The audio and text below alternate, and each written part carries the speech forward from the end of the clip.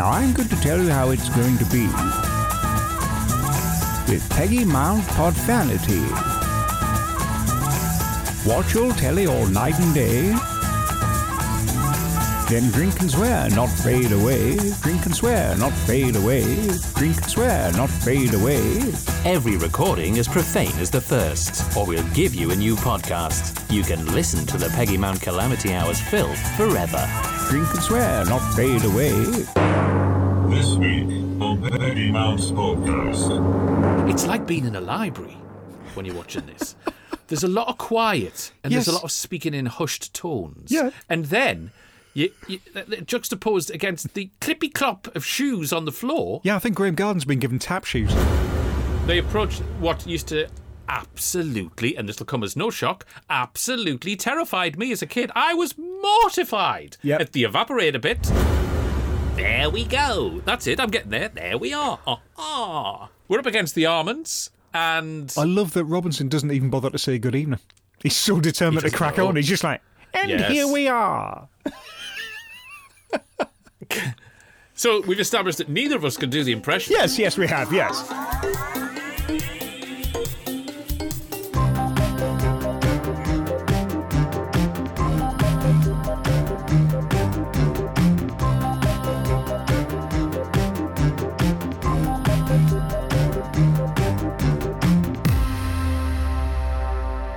Are you all right? Hello and welcome to the Peggy Mount Calamity Hour, the second episode in this new series. I'm Dr. Velvet, I am Blackout. and we are here to talk about some 1980s television. Yes, hello you. Thanks for swinging by for our casual cultural critique of vintage television, where Britain's best-loved battle axe is never far from our minds, because here, all roads lead to the mountain. And if you go over to peggymountpod.com, info links for the episodes we're discussing is in the show notes, providing they're still upon their various platforms. You can find us on the socials, get in touch to say hello, or suggest programmes you'd like us to cover. Before we crank the handle, Dr. Velvet, I've got to ask, what are you drinking? Well, do you know, I'm pushing the boat out today. Yep, I had a bit of a look on the GGs, so I'm drinking a Chateauneuf de Pape. Right you are. Bit of red wine. Got a tip. The 420 at Haymarket, Audra's Knockers. And they came in for me, and with the winnings, I thought, I'll have a Chateauneuf de Pape. So, yeah, there you go. What about your good self? After last week's craft beer debacle, I have gone for a bottle of Moretti. Oh, I do like a Moretti, especially if go. the sun's Yeah. out. Yeah. It's a proper thirst quencher, that is. Exactly this. It's almost as nice as Chateauneuf de Pape, which is a beautiful, beautiful wine. It's the wine of podcasters, you know. It was on Look North. I'm just trying. I want free wine. When you're drinking beer, do you get an appetite? Yeah, I do. I occasionally get a bit peckish the further on I get. Yeah, why's that? Well, I just wondered, would you like an apple? This again. I think I'm all right for an apple just now. Thank you very much. I should be fine. Sure. Yeah. All right, we'll move on. Off we go to Parts Unexplored.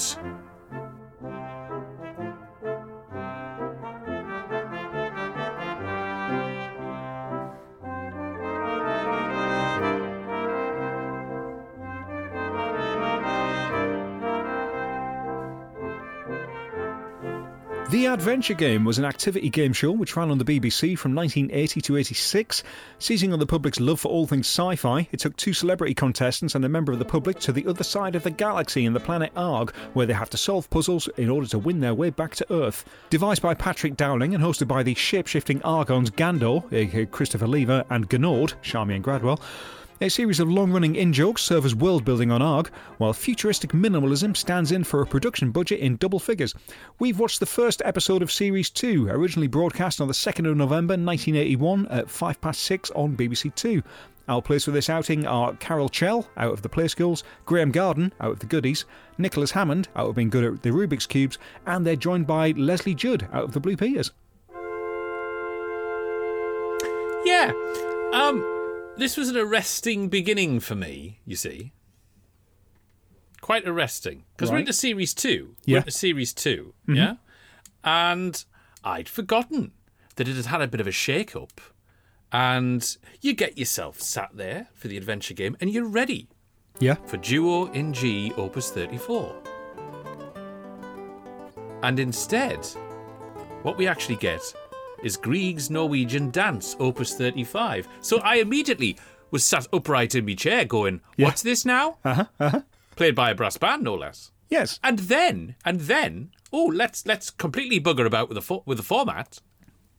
And here are the contestants pulling up to the studio. What's this about here? Yeah, I love that despite the industrial amounts of exposition opening the show, there's little to no actual context for what the fuck's going on once the contestants begin.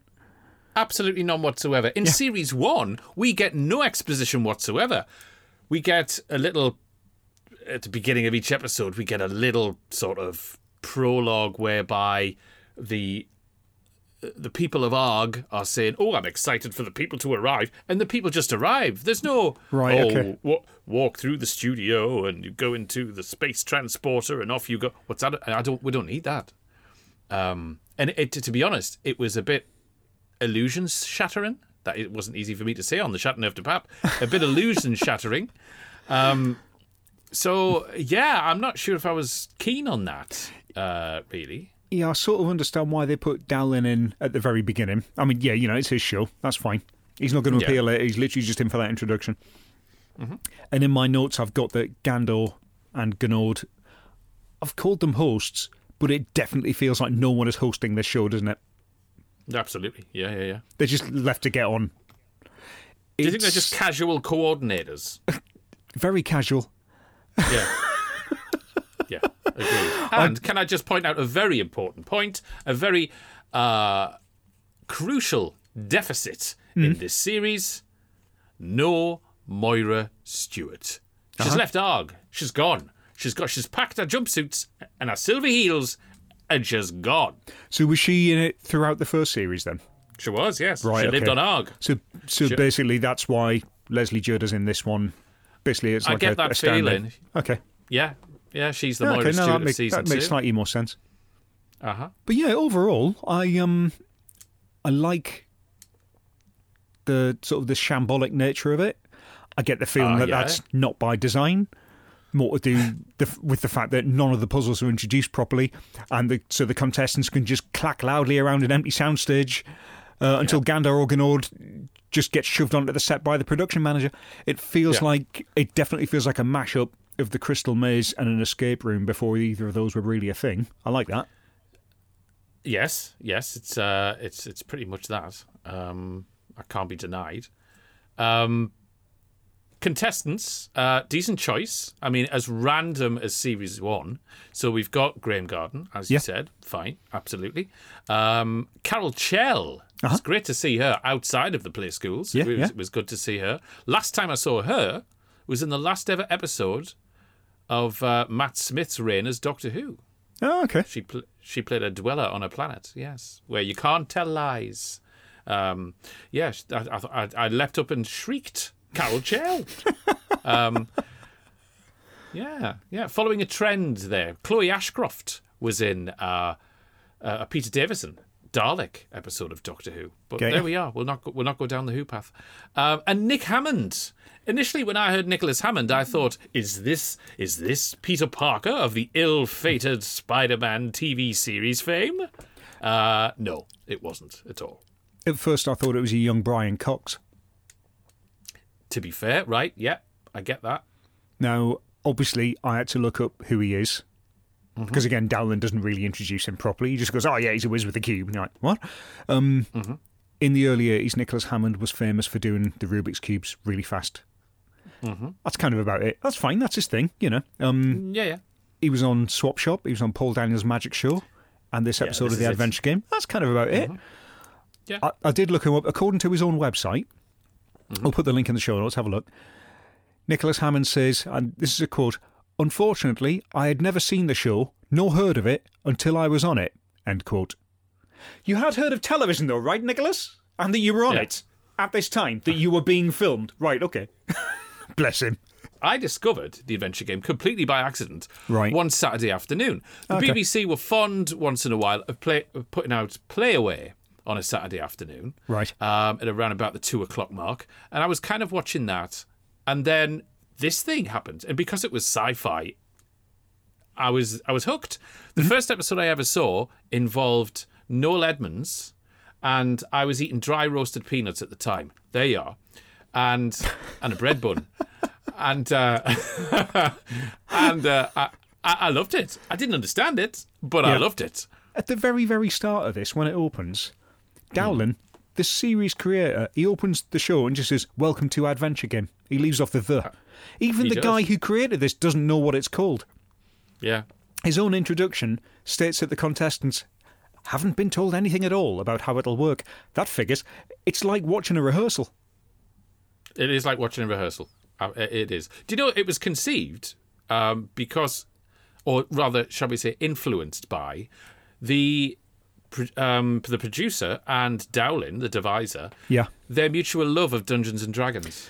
Yeah, I sort of saw that when I was doing it. I'll call it research, when I was reading things about this on Wikipedia. And yeah, it's like how Dowling liked Dungeons and Dragons and wanted to sort of transfer a bit of that energy to television. I'm fine with that. You know me, I was always more a Warhammer kid than a D&D kid, but it's basically the same sort of thing. I don't recall any D&D or Warhammer game where the DM just comes in every 10 minutes and goes, "Have you not finished that yet?" and then fucks off again. Right. There's no sort of guidance in this. There's no sort of like, let's coax the contestants along. No, they're just shoved into a big empty room and left to figure something out without even being told what they're figuring out. Anything at all. Absolutely. And going back to the sets, and I mentioned I had a favourite bit. I'm pleased they kept the floor with the shapes on. I loved that in the first series. It's definitely a defining feature of it. It is. Because again, it's a very cheap game to play, isn't it? Mm-hmm. It's just that, and then setting off a bit of a klaxon when someone steps on the wrong thing. That's it. That's the game. That klaxon is the only thing that breaks what is essentially a very sensory overload with this show. Right. In terms of sound. Because you've either got... it's like being in a library when you're watching this. There's a lot of quiet and there's a lot of speaking in hushed tones. Yeah. And then... You juxtaposed against the clippy-clop of shoes on the floor. Yeah, I think Graham Garden's been given tap shoes. Right? All of them. And when they put something down on a hard surface, there's that really well-defined click. So yeah, that floor mosaic, right? They're there looking at it, and then about 3 minutes later, Goodall comes in and goes, "Do you like that?" She goes, "There's a pass across it, one shape, one colour. If you stick to the higher values, you should manage it." Then she goes off again. They're not initially told why they have to get across it. And all that's stopping them walking around is a red line painted on the floor. Yes. Now, the production dilemma here is that we have to see the group solving this in real time in order to be able to follow their thought processes. Mm-hmm. You've got to be very, very light on the edit, otherwise, And the real problem is that it's fucking boring as hell. They literally stood looking at the floor and muttering. Even the one member of the team who was a professional puzzle solver is burdened by the fact that he has no social interaction skills, so he can't work properly with the other two. Yep. The other male member of the team is a qualified doctor and comedian, and the other one talks condescendingly to children. Yes. What hope have we got here? And I love that in that one particular room where, again, to skip forward to something that is far more structurally sophisticated, something like the Crystal Maze, it's like one room, one puzzle, there you go, bang, they work out quickly what they got to do and why they got to do it. All of the objectives are the same. Just get the crystal, get out there, fine. But in this particular room with the floor mosaic, they've got to decode the currency system of the planet to get Leslie Judd out of space prison. Mm-hmm. And they've got to work out how to make that tube go down to press the button. Yes. And it's all in the same round. And at one point, the show literally becomes a televised crossword. No wonder it got shunted down to BBC Two. One of the things that did intrigue me is the mechanical aspects, the interactive aspect of the puzzles. Yes. So you got like the slots for the Drognus, where it spits out the wrong ones. You got the rising and the fallen tube. It's all clearly operated by a set hand crouching inside the unit, just making it work by hand. I love that. Absolutely. Yeah, I thought this is like, in a way, puppetry. Those operating props have got to be watching monitors to make sure it's all in sync with what's going on. It must have been a nightmare, actually. Yes. It's a very simple premise, but the execution is nightmarish, quite frankly. So yeah, this like open-ended, sort of no guidance format, it's fine if you're prepared to have your show be about 4.5 hours long. But when you've got a gap to fill in the schedules, it's a fucking mess. 35 minutes in, and Gnord basically just comes in and goes, well, you've achieved fuck all, but we've got 10 minutes to wrap the show up, so come through here now. Yeah. Yeah. All right, okay. And they approach what used to absolutely, and this will come as no shock, absolutely terrified me as a kid. I was mortified at the evaporator bit. Yep, the vortex, along with the floor mosaic. Yep. They are the signature games for this. Yeah, they are. For this entire show. It's a strategy game where you have no idea of your opponent's moves. It sort of works because of how little sense it makes. It's arguably the most structured part of the entire program, I'll give it that. Yeah, it is. The evaporator, we see the evaporatory thing, if you like, the vortex on the grid. It looked like a whirlwind. I was terrified of whirlwinds, hurricanes, tornadoes as a kid, because I read about them and I saw them in books and that, and it was like, oh, they can do this and they kill you and that. And it reminded us of that. So the fear was set in when I was watching it. And, you know, my fear is justified when the likes of, when it takes out Carol Chell, harmless Carol Chell from Play School, and then Nick Hammond, gone. Yep. Gone. And, the sorrow in Graham Garden's face when he's told of their demise. But Graham Garden's already been booted out of the show anyway, because they assumed he was, what was it, the mole? That's this weird kind of, we're going to get halfway through the show and then trick one of you into thinking that there's someone else or something. Yeah. It's basically Leslie Judd's mind games. It's very, very weird. Yeah, isn't it? He gets back in the carriage and away he goes. Chell and Hammond have been evaporated, so they have to walk home. Can I just point something out here? You can't walk in space, mind. I thought you were going to point out the beautiful bit of London Underground inspired CSO work there. Big fan of that. That was fine. I mean, it was, Yeah, no, I was good with that. Right. It was more interesting than the white sets they've been wandering around for the 40 minutes previous. So, Pegs on the line, where are we at? Well, it's all right for a bit of lazy afternoon viewing or evening viewing, but you don't know what's going on and what is happening. If you want to switch off and immerse yourself in something that is so completely different, actually, I've just realised I'm going on just like the game did, so I will basically say 4 because it's not as good as Series 1. Ooh, harsh. I can see why the adventure game worked at the time when there was little to compare it against, and today it looks like an absolute fucking shambles. But I enjoyed it despite and a little bit because of this, so I'm giving it 7 out of 9. I need one of those sweatshirts, and 2, in my mind, definitely worth watching for Charmian Gradwell. Because I'm watching this and I just have flashbacks to an 8-year-old thinking, I don't know what these feelings are, but my word. There you go.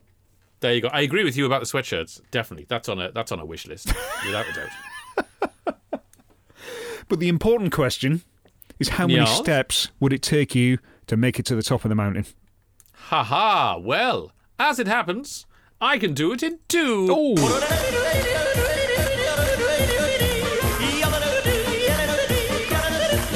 The Adventure Game is co-hosted by Charmaine Gradwell, who starred in 12 episodes of Howard's Way, alongside Stephen Yardley, who also appeared in 1992's A Dream of Dracula, as did Peggy Mao. 10 to 1, it was your own fault. I thank Lovely. you. Your good self, how many steps would it take you to cross the vortex? I can also do it in 2.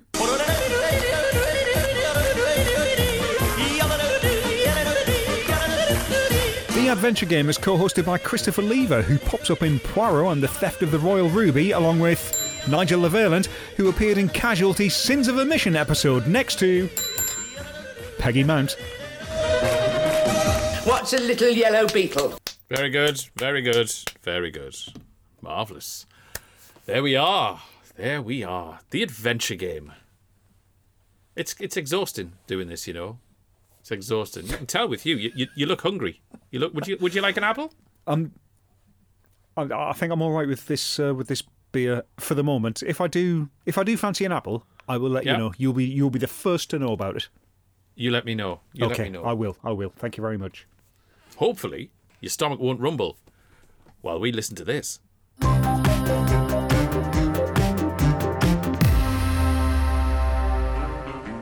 You woke up, the sun was shining, and you thought, today's a special kind of day. So you took the kids to the zoo.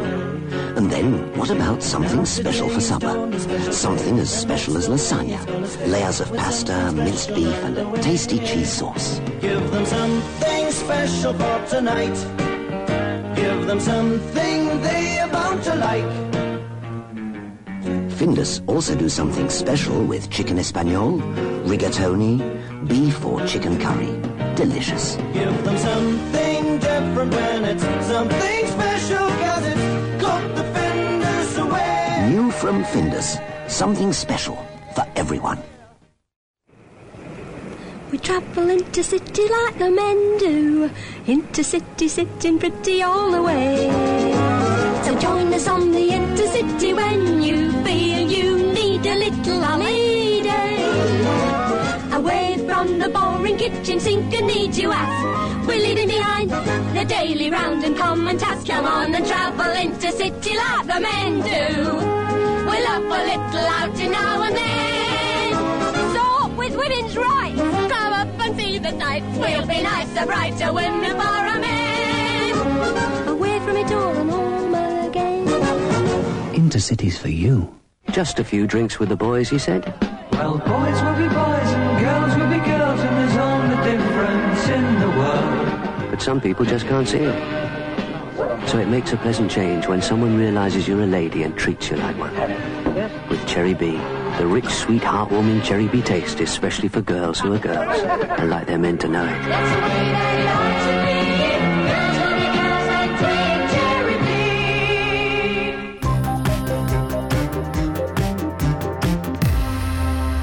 Well, that was beautiful. It really was. No mention of an apple, but buy the things. Buy those things. Oh, and buy Peggy's puddings. If that's not a facsimile coming through the machine, I don't know what is. That'll be for you, Blackout. It won't be for me. Do you want to have a little look? Let me go and have a look. Right, let's have a...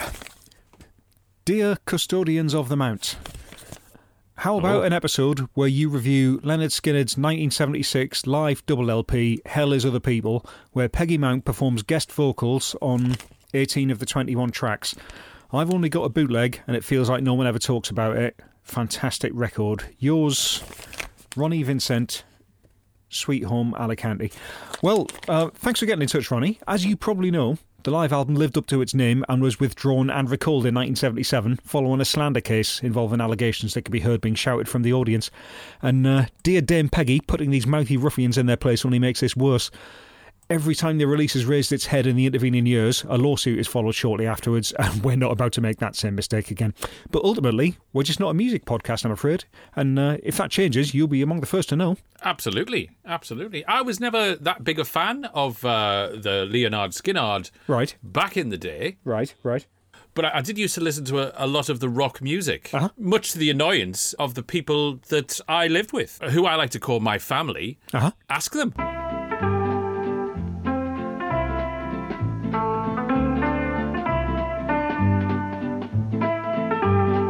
Ask the Family was a BBC One game show hosted by Robert Robinson, which ran from 1967 to 1984 over a staggering 275 episodes.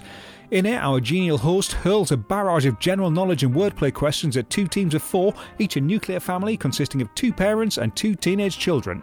Some questions are to be answered only by certain team members, example, for the dads, and the winning team stays on for the next episode. Other than that, Ask the Family is a straight-up quiz. The episode we've watched here is the 1981 final, originally aired on the 10th of August of that year. The Allmans go up against the Griffithses in what proves to be a tense and furious battle for intellectual supremacy. Yet the theme tune suggests something far from dramatic as we creep into it. It's a bland theme tune befitting some filler afternoon show. It's gentle. I don't mind that. It's gentle. Well, apart from the beautiful minor chords that we get to as we get into the theme music, that lends a sinister and dramatic tone that makes me think, ooh, what's this about here? This is, and I'll use the word with precision, intriguing. End of titles, and there we are. Robert Robinson. I could used to do an impression of him. I can't anymore, as you've just heard. The king of the comb over. I've got here, his hair is fucking glorious. Now, it is. Your dictionary definition comb over style, it's typified by like a thin, straggly ribbon of hair petering out as it claws its way over the top of a shining pate. With Robinson's arrangement, it's like someone from wardrobe has laid a strip of chestnut carpet over his buns. It is ironically luxuriant. It is gorgeous. There we go. That's it. I'm getting there. There we are. We're up against the Allmans, and I love that Robinson doesn't even bother to say good evening. He's so determined to crack on. He's just like, and here we are. So we've established that neither of us can do the impression. Yes, we have. We'll still keep doing it. We'll still keep going. Yes, I will, because I've got quotes of his later on. So yeah. Good. The Allman family. Here we go. The father, he's a computer consultant. Yes, isn't he? He is. Isn't he? Yes. The mother is a student teacher. Now, does that mean she's a student training to be a teacher? Or does that mean she's a teacher who teaches students, as in like university-type students rather than school students? I don't want to be rude. She's left it a bit late to be starting a new career, but, fair enough. I mean, Kylie Minogue always taught us it's never too late. So... Well, je ne sais pas pourquoi. Oui. Then you've got the Griffiths family. Ooh. Good Lord, mind. Mr. Griffiths is an office manager. He is, isn't he? I can absolutely see that. I would not want to be in the same room as him where he's in charge. You wouldn't want to ask him to borrow a pen. Never mind book your annual leave. Precisely this. No way. He'd be counting your paper clips every Friday. The BBC have found 2 of the least televisual families to ever exist, and wardrobe and makeup have looked them up and down and gone, yeah, we can't fix that, stick them on as they are. I mean, it's the early 80s as well, and not only that. I've got this though. You see, if Bob's Full House is like a snapshot of 80s general knowledge, then Ask the Family really feels like a hangover to the cultural mood of the 70s. It does. I don't mind that at all. This does not feel like a show that was made in 81, even though we know it is. No. That could be 76 that we're watching. Yeah. Now. And this doesn't feel the need to shake things up between rounds or like jazz it up with spot prizes. It's just, right, who was the best at answering questions? It's a rebellion, effectively, against modern culture. Yeah, this is fucking cracking television. I enjoyed it, I have to say. One of my favourite bits was the first animated segment that we see. Yes. This was beautiful because, yes, we've seen the BBC microcomputer on Tomorrow's World. The BBC are pushing sales of this all over the place. But I'll tell you what, let's not use it on Ask the Family. I'll tell you what we will use. We'll use people stood in front of a black backcloth with sticks. Yep. And we'll move the pictures round. Yep, cardboard cutouts on sticks. Yep. Fantastic. Identify the historical archers. And then later on, you get Name the piece of classical music. This is incredible. They should put these genres now into game shows nowadays. Imagine. Just to stun the contestants into submission. This is what you're required to know to be on this. And these people know these. Yes, they absolutely do. I can absolutely credit the parents. Uh-huh. But you've got kids 10-year-old here knowing Beethoven's Third. Uh-huh. I'm impressed because just comparing to today's level and the dumbing down precisely those words, yeah. of current quiz show questions, it's actually insulting. I've thrown fruit at the telly before because people have been thick as shit with the most basic knowledge. And again, it's all encouraged by, to go back to your main man there, Robert Robinson. He's knowledgeable, he's authoritative, but he's always welcoming and friendly. He's absolute ideal host for this show. I would love to get pissed with this man. Without a doubt, because I bet he knows some filthy stories as well. Can you do an impression of him telling a filthy story? Ha ha ha! Come on in. He used to knock about with Leslie Crowther. Yeah, didn't he? He did, yeah.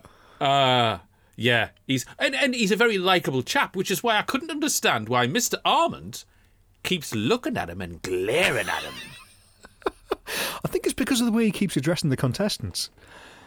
With what? Who you? Well, no, it's like he will refer to the mother and the father of the family as like Mr. Armand, Mrs. Armand, Mr. Griffiths, Mrs. Griffiths. It's needlessly formal. And I think it's putting them on edge, but it's just how he rocks. He's like, no, come on, this is the BBC. You might get called Thomas and David on an ITV programme. That's not where you are. There's no big money here. We'll get to the prizes later. Fantastic. But yeah. Oh, yes, we will. Yeah. I'm Robert Robinson. This is the BBC. I'm not Derek Beatty. It's not getting any better, is it? It never will. I could used to do it really, really well. So then, Robinson's like... Now, here's rather a nice one. Who said, like Webster's Dictionary, we're Morocco bound? Oh, dear. And then Thomas Armand, right? He goes, Bob Hope. And Robert's like... Yeah, well, if it wasn't Bob Hope, it was Bing Crosby. Your thinking is right. In the road to Morocco. One or other of them said it. We are not prepared to say which, but Bob Hope would do. Right, hang the fuck on. Roberts, are you asking questions where your researchers haven't bothered to look up the answers? You're not telling me that one of them could have cranked up YouTube and checked. The script will have been on CFAX at least. They both sing that line. They both said it. It's not that either would do. Either is correct, Roberts. Robert Robinson hasn't seen the film, everybody. Too busy reading books. That's right. Or the Beano. Yeah, I mean, he spends a lot of time reading the books, but he does have some beautiful moments, though. There are some beautiful moments from Robinson in this. Yeah, I love that he actively makes judgment calls on whether the answers are right or not, rather than relying on the voice on his earpiece. Yes. Robinson is in charge here. There's no one behind the scenes, even though he doesn't know half the answers.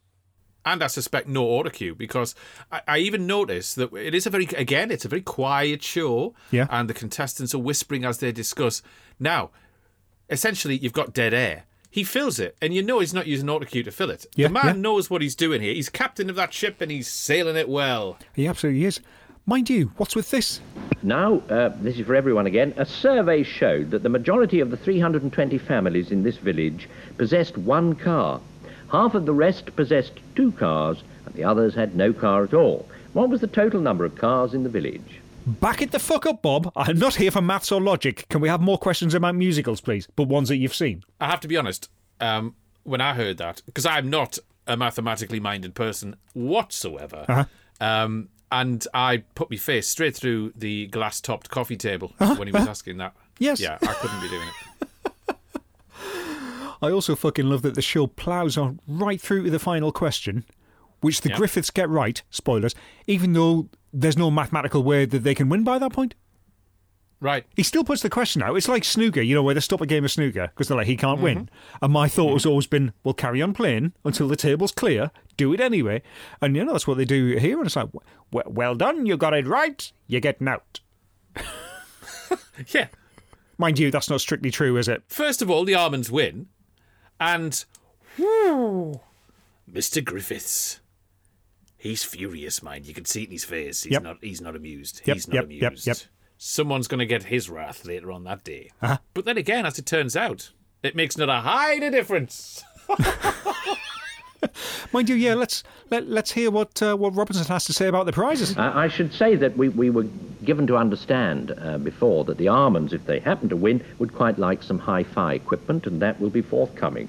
And the Griffiths, as a sort of consolation prize, will receive a music centre. So 2 music centres then, Bob? It's the same thing, mate. Yeah. I love that we get pictures of neither. They haven't been bought yet. Both families back on the bus home. Your prizes will turn up if we remember them. Bye.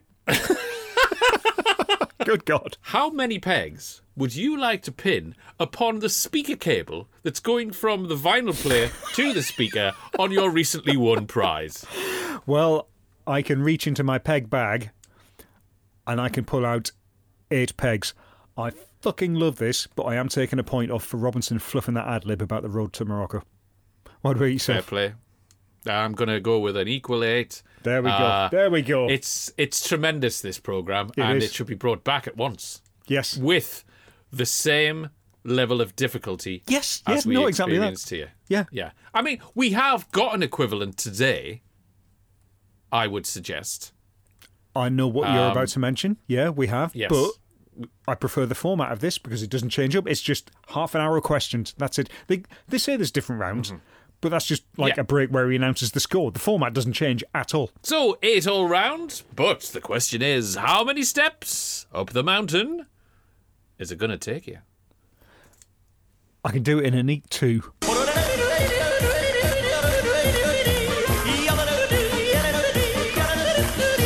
Ask the Family is hosted by Robert Robinson, of course, who rolled up in a 1973 edition of Comedy Playhouse next to Larry Martin, who was in the On Safari episode of Lollipop with Peggy Mount. I'm changing sides 10 to 1. It was his fault. Very good, very good.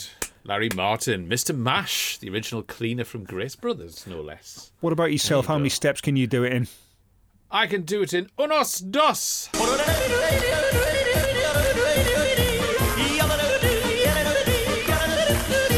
Ask the Family is hosted by Robert Robinson, who guested on a 1976 episode of Who Said That, helmed by Ned Sherrin, who found himself in the presence of Julian Clary, as did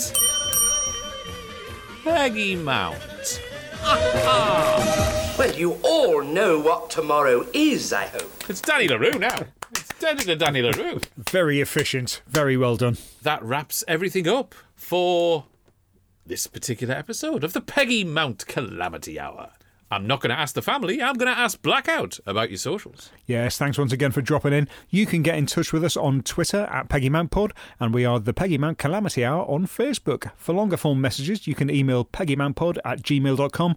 Don't forget to go to peggymountpod.com, check out the show notes for this episode. It's as simple as that. Join us next time on the Peggy Mount Calamity Hour. Until then, keep mounting.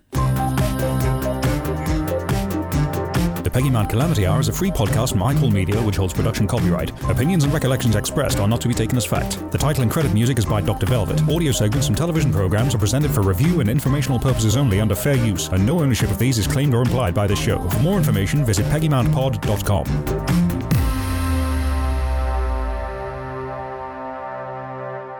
In it, our genial Hurst... Stupid arsehole. Got to do all that again now. Got to do all that again. Our genial Hurst